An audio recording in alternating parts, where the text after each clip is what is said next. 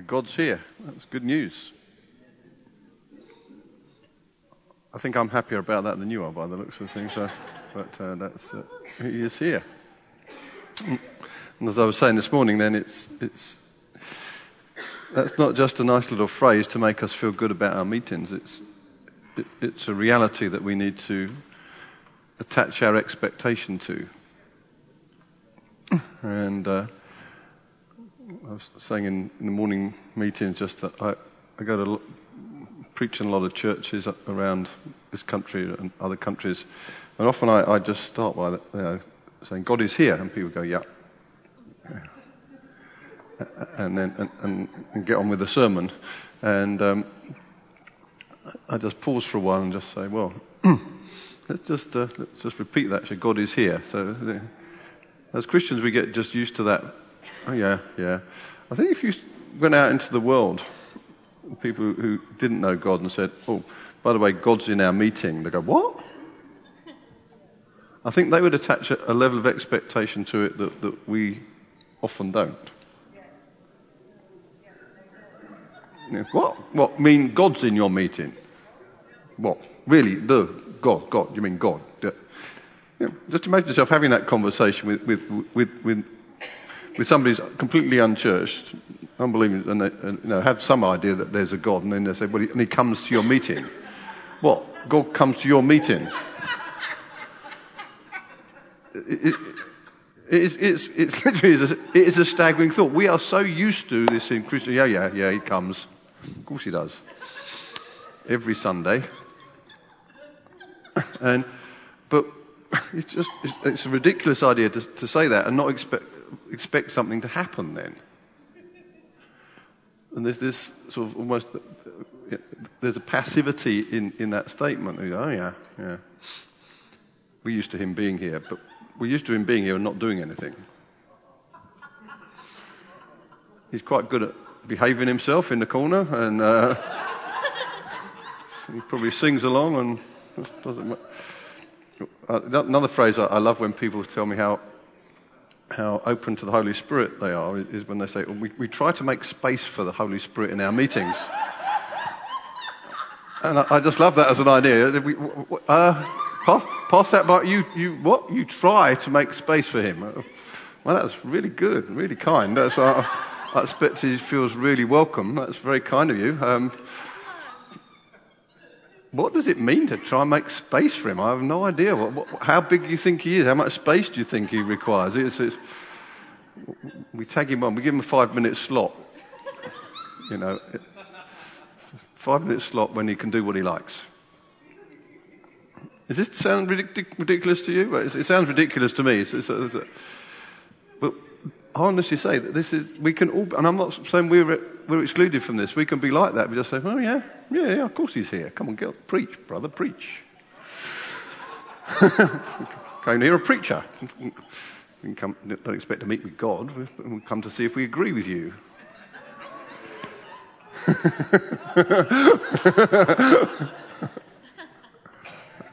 Don't teach us something we don't already know, because that would be challenging.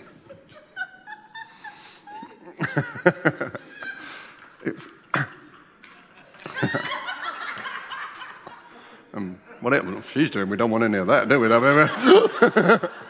That's really disruptive in the meeting. Goodness. Meant to be pretty sober and somber in church. Did you know that? And laughter, very suspicious.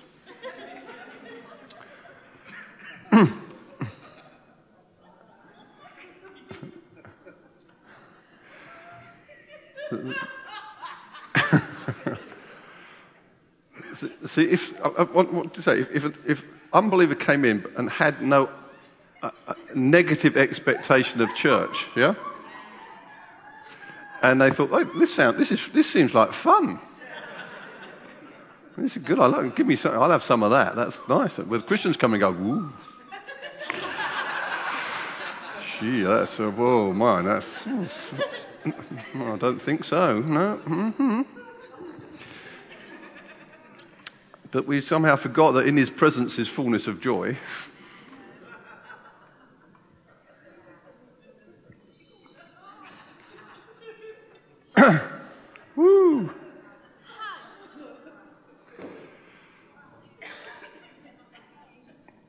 really is present. He's not trying to be present. He is present. And God has great expectation when we meet with him.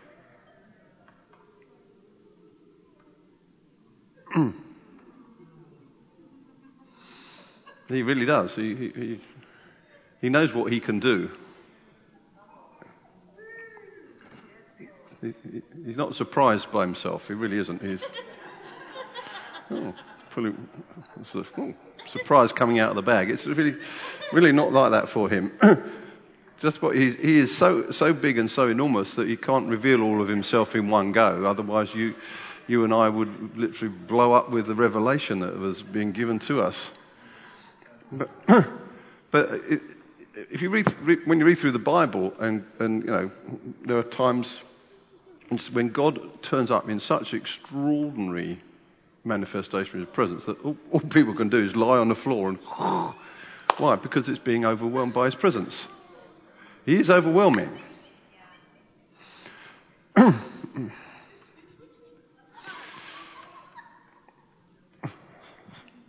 I'm going to pray for you to be overwhelmed right now, okay? So it's a good idea. If you didn't come to be overwhelmed, then I'm sorry to disappoint you, but we're going to go for it anyway. So it's I'm hoping you came to be overwhelmed by God, really. That would be a good idea. It's much better than just having a sermon. Oh!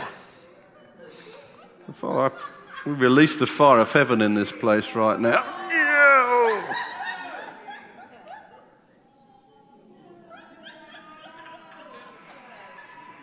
Ooh.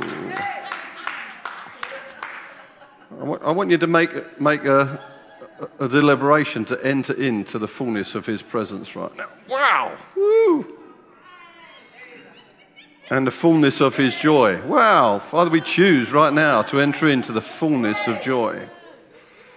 That's what it says in John 17, verse 13. Jesus is talking to his Father. He says, I'm coming to you now, but I say these things while I'm still in the world, so that they, that's his disciples, so that they may have the full measure of my joy within them. Whoa! Jesus' purpose is that you would have the full measure of his joy within you. That'd be a good day. That can be every day. This is not just for a lively Christian meeting. This is how Christianity is meant to be. This is, wow!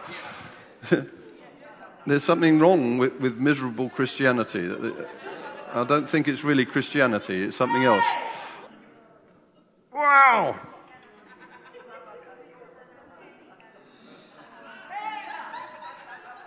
Wow. Father, I release miracles in this place right now. Wow! Power and healing. The Bible says that you will receive power when the Holy Spirit comes on you. Whoa! Woo! And the outcome, it says you receive power when the Holy Spirit comes upon you, and you will be my witnesses. Now, that doesn't mean to say you're going to do some witnessing, try and summon up your courage to do some evangelism. You go, we've got to do that witnessing. No, you will be, it's a promise, you will be my witnesses. What that means is you will tell of what you see and experience.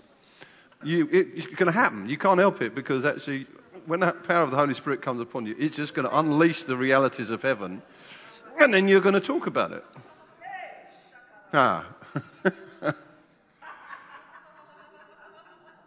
And it says, wow, and it goes from Jerusalem to Judea, Samaria, and to the ends of the earth. Wow.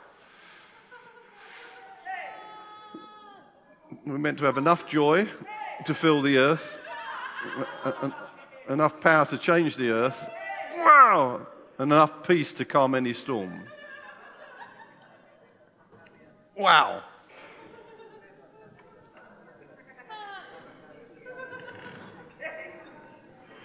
Woo.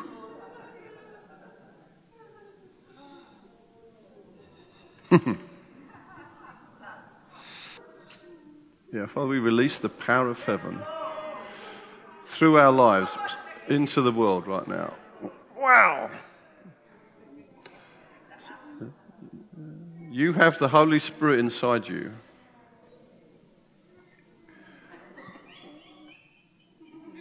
So wherever you go, God is. That's good news. God has chosen to make his home inside you. This is what it says. God has chosen to live inside you. It's difficult to understand. I don't think you can understand it with an intellect. You can understand it through experience. Holy Spirit lives inside you. God is here. So you can say that wherever you go, God is here. That's truth, okay? Now, one of the things we're looking at, and I'm talking about it this morning, but I'm going into it in greater depth right now, is we're in the process of working our way through a prophecy that Graham Cook gave to Europe about 6 months ago.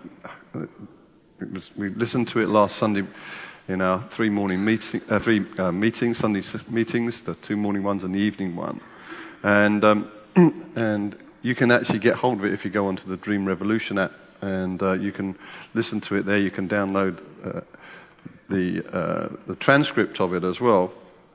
And Graham Cook has helpfully actually at the beginning of the sort of transcript, he's put down 12 key points that he thinks that sort of headline that what he's talking about, and the first one is actually that you're going to be walking. Basically, he says with a territorial spirit, a Holy Spirit, and so we actually have the Holy Spirit inside us, and you are Holy Spirit's territory.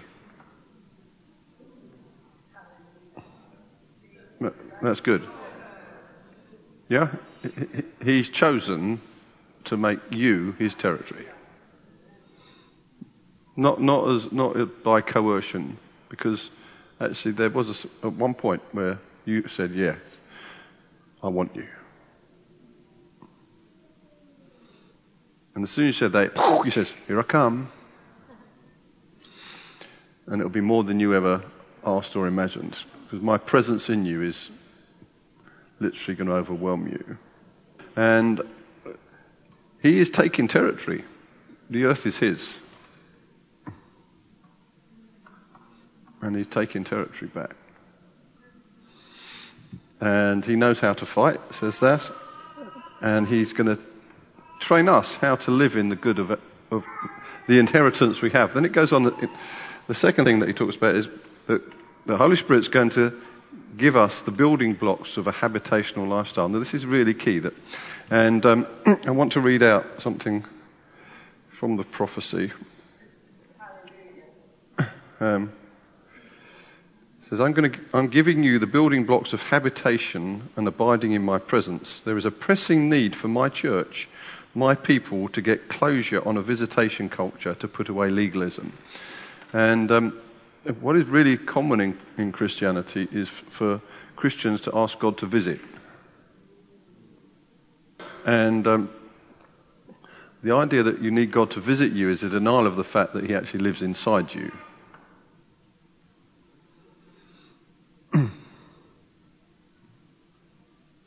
And what this prophecy is saying is very clear. We need to get closure on that. We need to get rid of that idea. God's not interested in visiting you, because he was already inside you. And we need to learn to live with that reality that the Holy Spirit is inside us, and we don't have to cry out to him to keep coming repeatedly, crying out for more. What we are doing is actually expecting to experience more of who he is. Because as I said earlier, he's actually the eternal and infinite one who lives inside us. So there's always going to be more to discover. And he wants to reveal himself in greater measure. So it's sensible to ask for more. But you're not asking for more because you haven't got anything in the first place. You're not asking for more because of lack. You're asking for more of him to be revealed in you and through you. And I want to pick up some of the things that that's in this prophecy, and I'm just going to comment on some of them, and then we'll see how far we go. And this prophecy is going to take a long time for us to process, because there's a heck of a lot in it. And the reason we're doing this as a church is we believe that God is speaking, and there's a key issue, and the title I put for the sermon tonight is, if God says it, we do it. And when God says something, the most the wisest thing is to obey him.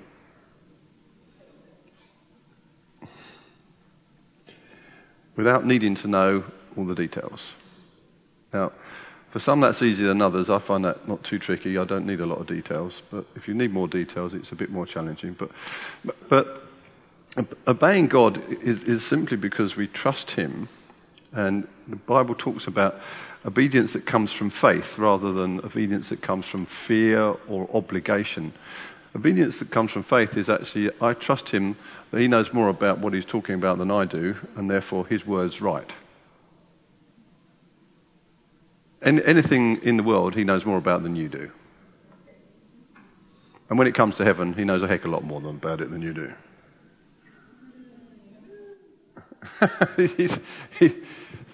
His opinion of you is more informed than yours.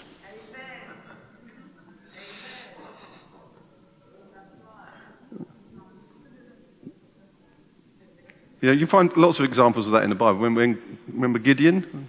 An angel turns up and says, "Hey, mighty warrior." You're thinking, got the wrong guy here. You've got the wrong guy.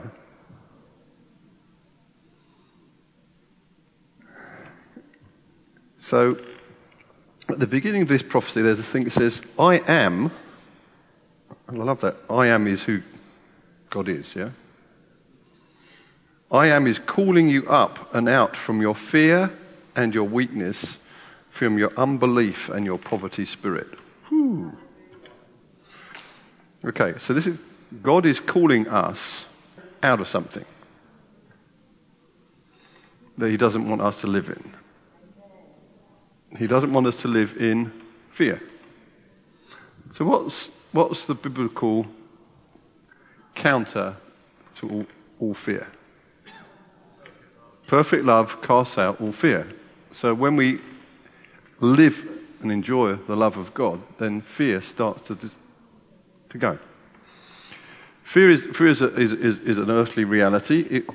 It'll come and knock on your door pretty much every day, and you've got a choice of whether you let it in or not. It's there. It's fear.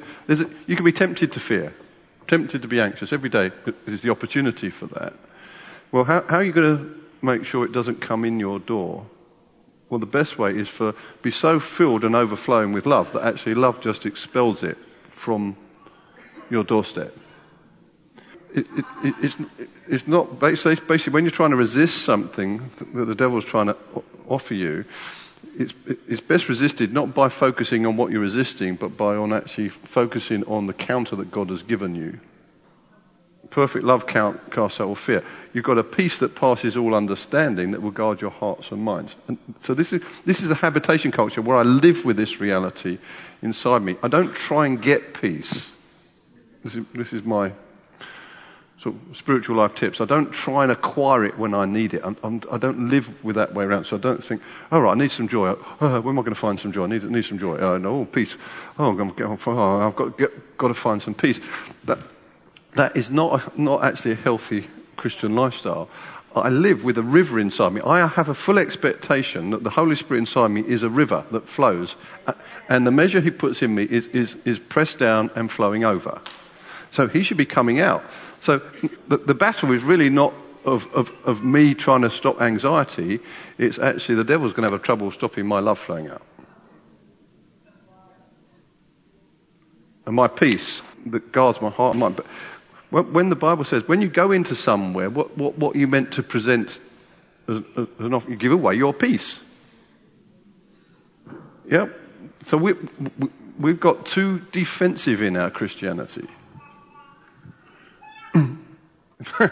If the Holy Spirit is inside me, guess who's scared of me?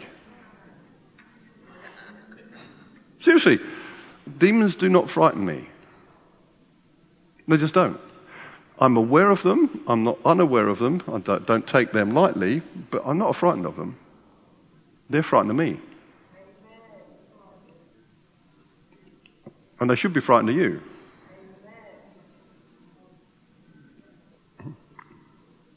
They're frightened of the Holy Spirit inside me. They have no power to counter the power that's inside me. So they can offer me stuff. It's up to me whether I take it or not. But actually, what I've got to offer is far more powerful. He who is inside me is greater than he who is in the world. And we need to start believing that rather than putting our trust in the devil to deceive us.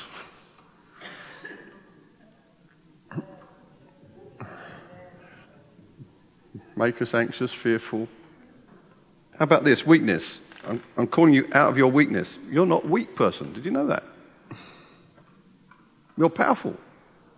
Now, I know there are times of frailty and stuff like that, the human passage and stuff like that, and I'd say that there's, for me, a reality at the moment is my lovely dad has dementia at quite a severe degree, and I can't say that makes me happy.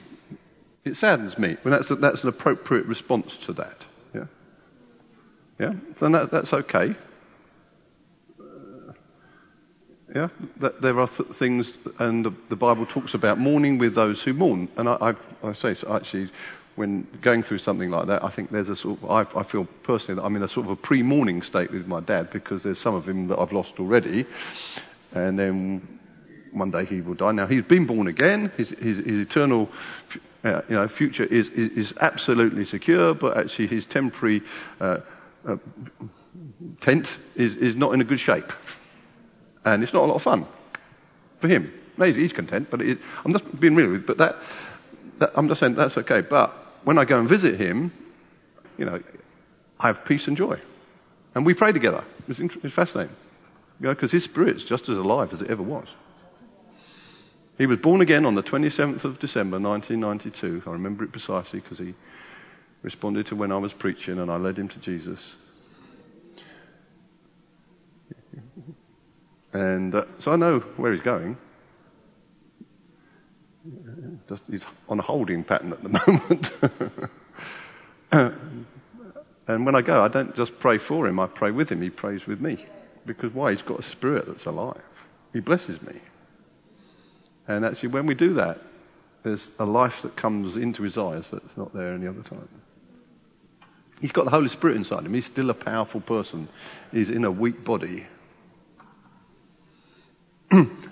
And it doesn't matter what your circumstances are. I understand that they can be tough, but that doesn't make you a weak person. You are a powerful person because of who lives inside you. We are not victims of our circumstances. We have to live through our circumstances and in our circumstances.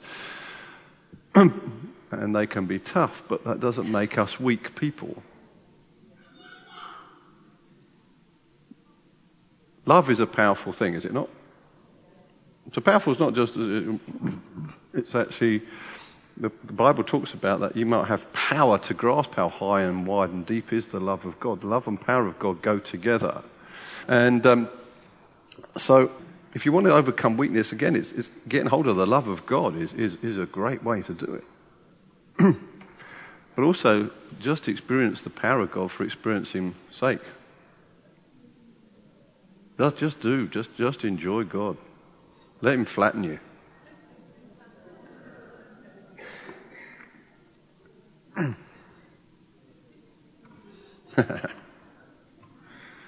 You frightened of being flattened by God? I'm not. It amuses me when I pray for people and they say, God can do anything but not that. All right. It's probably not down to you ultimately. Because if he's going to do it, he'll do it. Whether you choose to join in is a different matter. But he is powerful. He's loving. He's kind. But he says, he's calling us out of our fear, our weakness, and our unbelief. Woo.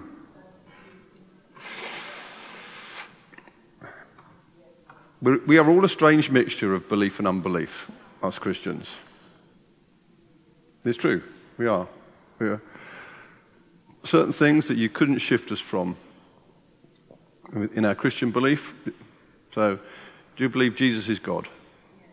Well, there you go. Can't shake you from that one. If I try and persuade you, you're not going to shift, are you? No. Why? It's a belief. It's very difficult for unbelief to get hold of that because you have that one firmly. How many of you speak in tongues? Yeah, do that? No, you can? You see, there's a belief system there that you think, oh yeah, that's true, got it. Don't just think I can, I know I can. So when it comes to that part of my Christianity, unbelief has next to no hold on me. How about what I just said about my dad going to heaven? You weren't surprised by that, were you? Being born again. Why? Because actually you have that absolutely firm belief that if you're born again, you will enjoy heaven for all eternity. That is an extraordinary firm belief. So I'm just trying to highlight that actually you've got a lot of belief already in the bag where it's secure. But you probably had to fight for that ground a little bit to get assurance of salvation, assurance of eternity, and assurance of speaking in tongues, the activity of the gifts of the Spirit, all those sort of things. But probably we forget some of the journeys and the victories we've already made in terms of belief. So I want to tell you that I reckon everyone here will have a high degree of faith. Now, the devil will try and persuade you haven't, because he's scared of you actually being confident in your faith. But also, we've got areas where we need to shed unbelief. And I think that the areas of unbelief are far more around the power of God than the love of God. And I think Christianity in the Western world in particular has laid all sorts of unbelief systems on the release of the power of God. And a recent example of that, well, recent history, not dead recent, I would say would be how the Toronto blessing was handled in the UK, across Europe, other nations where God definitely did something powerfully. And was it the Toronto blessing? Oh, it was God. And it actually started in our church in October 1993. God started doing strange things, and we couldn't explain it, but it was definitely the power of God. But there were certain belief systems that were layered onto it that actually extinguished that fire. Now, here's the good news. In September 2011, that fire was relit. Wasn't it, Andrea? You were there. Because God is determined to release his power on planet Earth because he loves the earth. Okay? It's not just because he's not nasty and powerful. His love without power is incomplete. And if we try and love the world without the power of God, that will be incomplete as well. And in this prophecy, it actually talks about actually where we should have been 10 years ago. I find it interesting. It says actually no condemnation attached, but actually it talks about where the church in Europe should have been 10 years ago. I just found that quite interesting. It's time to catch up. That's what it says, and God's going to accelerate it. But it's time to catch up when we need to. And the reason that we're not where we should have been 10 years on is actually because of unbelief systems that we have to come to terms with and recognize them as unbelief and be like the guy who said, I do believe, help me overcome my unbelief. So I want you to have that attitude. Yeah, this is firm, but actually any areas of unbelief I detect in my life, I'm going to ruthlessly deal with them. Because unbelief is an enemy of your faith. It's the pollution that will contaminate your faith and reduce it, and make it ineffective. And if you want to see more miracles, signs and wonders, power of God released, then we have to grow in our faith rather than grow in unbelief. And so when you see the story of Nazareth, when Jesus went to Nazareth, it's a shocking story. You know, he goes to Nazareth and he says, the people in Nazareth say, wow, where did he get this stuff from? He's doing miracles and his teaching is extraordinary. Where did he get it from? And because he was a homegrown boy, they would think, didn't get it here. We know his mum. We know brothers and sisters. They were familiar with him. And what was interesting, so it wasn't that there was no acknowledgement of miracles or teaching. It was just to say they actually rejected it. And familiarity with your Christianity is one of your greatest challenges. So I said earlier on, we get so familiar. Oh, God's here. Of course he is. Get on and preach. And so, and one of the things that is interesting is that, and a friend of ours, Robert Learden, who's a great sort of, I say he's a bit of a master when it comes around to church history. Absolutely phenomenal guy. He says that basically about every 15 years God releases another revelation of himself on planet Earth. About every 15 years. And you can track it. See, he said, but actually if you don't catch one and you miss it and you leap it, it's very difficult for you to make sense of the next one coming if you've not caught that one. And he said the people that are least likely to catch the next wave of God are the ones who've just experienced the previous wave of God. Do you know why? Because we find our way to formularize things. We make formulas around them. We start to build sacred bits around them. And what I've again, this is an observation of mine, that it's not just true of Christians, it's true of lots of people. People, but Christians in particular, they love formulas because you don't have to have any faith. Just tell me how to do it. How do I heal the sick? There's no formula. Well, I want to know how. I want a 3-step plan, 5-step plan, whatever. Give me a plan. Say, how did Jesus do it? Oh, yeah, okay. Blind eyes, spit on the ground, mud pack, that'll do the job. No, that'll probably get you a slap in the face, but Jesus. It was a good number of years ago, probably around about 96. I was being asked to go and teach in quite a lot of churches about healing, and they started to ask me to teach them how to heal the sick. So I thought, I know I do it, but I don't know how I do it. I've got lots of stories. I thought, I've never really thought about how I do it. So I studied it. I thought, there must be.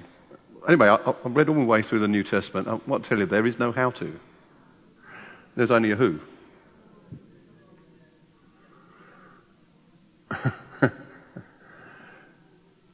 But how to is appealing.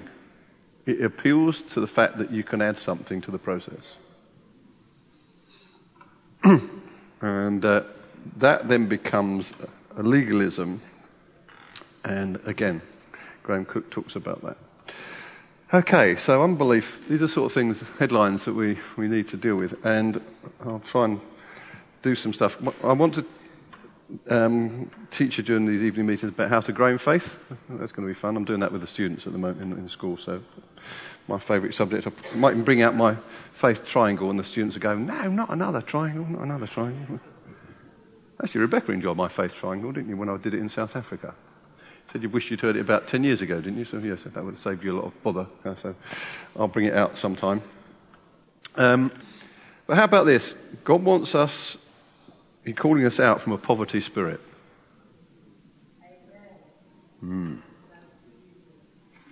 So what do we think is the counter to a poverty spirit?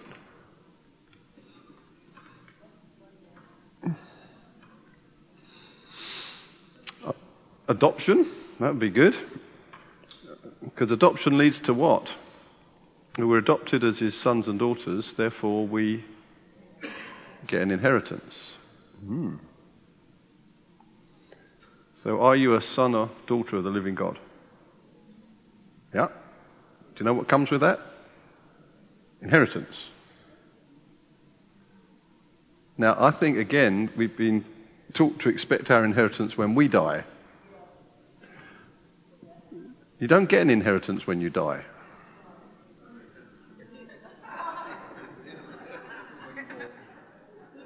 It's too late. You don't get it then. Just get it.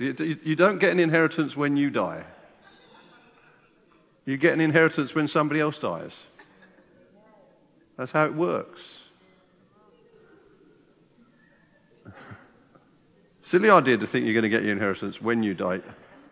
You might acquire more of it, but actually you've got an inheritance because Jesus died. And his inheritance is pretty big.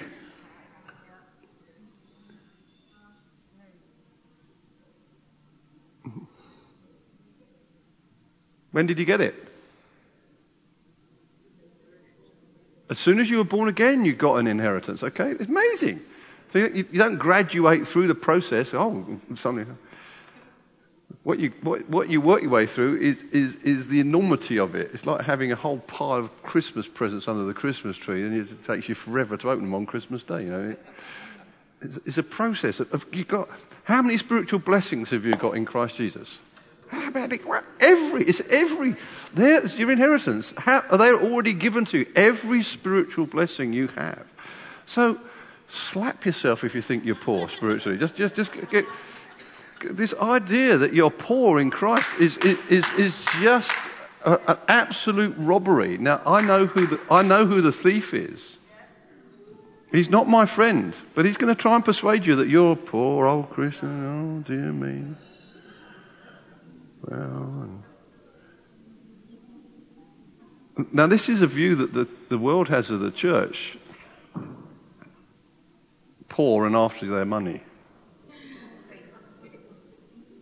It's true. That's their expectation.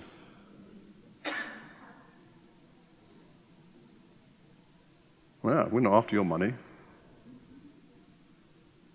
If you want to give us some, that's fine, but don't object. Our dad's pretty rich. And I think we need to throw off these things, don't we? So should we do that bit now? I've got a lot more to say, but I better stop, otherwise we'll be...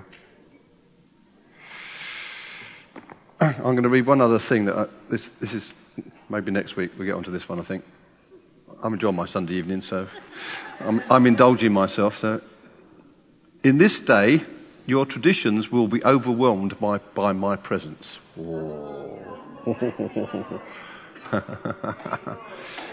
In this day, so this is leading up. You're getting ready to be overwhelmed? So just start to take this. In this day, your traditions will be overwhelmed by my presence.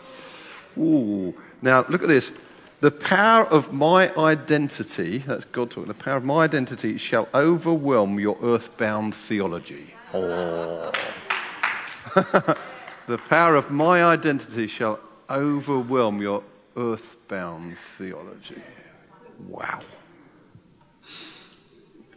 Ooh, just get ready.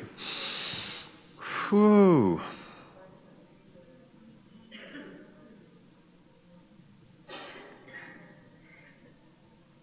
Wow. When we say, if God says it, we do it, that's because we're not afraid. We're not weak. We trust him. And we're certainly not poor. We're not going to count our human resources and subject the will of God to such meager reality. I want you to do it. I want you to... God says you have an extraordinary destiny and calling. And it's not dependent upon your earthly resources. So why are you looking at them? It's not limited by your earthly circumstances. So why are you taking those into account? They're relevant, but they don't affect the bottom line. Father, I thank you that we are not poor. We are not victims. We are powerful people loved by the living God. Whew. And we choose to trust you. We believe in you. I believe in you. And Father, I pray you would reveal to us, every one of us, areas of unbelief in our life, that we would root it out and subject it to the fire of faith. Wow! Thank you that we are powerful people because the Holy Spirit is inside us. We are a powerful people. Whoa! We are powerful people. Okay? We start with the we, then we go, I want you to say, I am a powerful person. I am more powerful than any circumstance that faces me. Woo! And the demons are scared of me. Wow! The demons are scared because of who is in me. So we start to tear down strongholds that have kept us back from living in the fullness of what you've called us to. Wow. Phew. I release the fire of heaven on everyone in this place right now.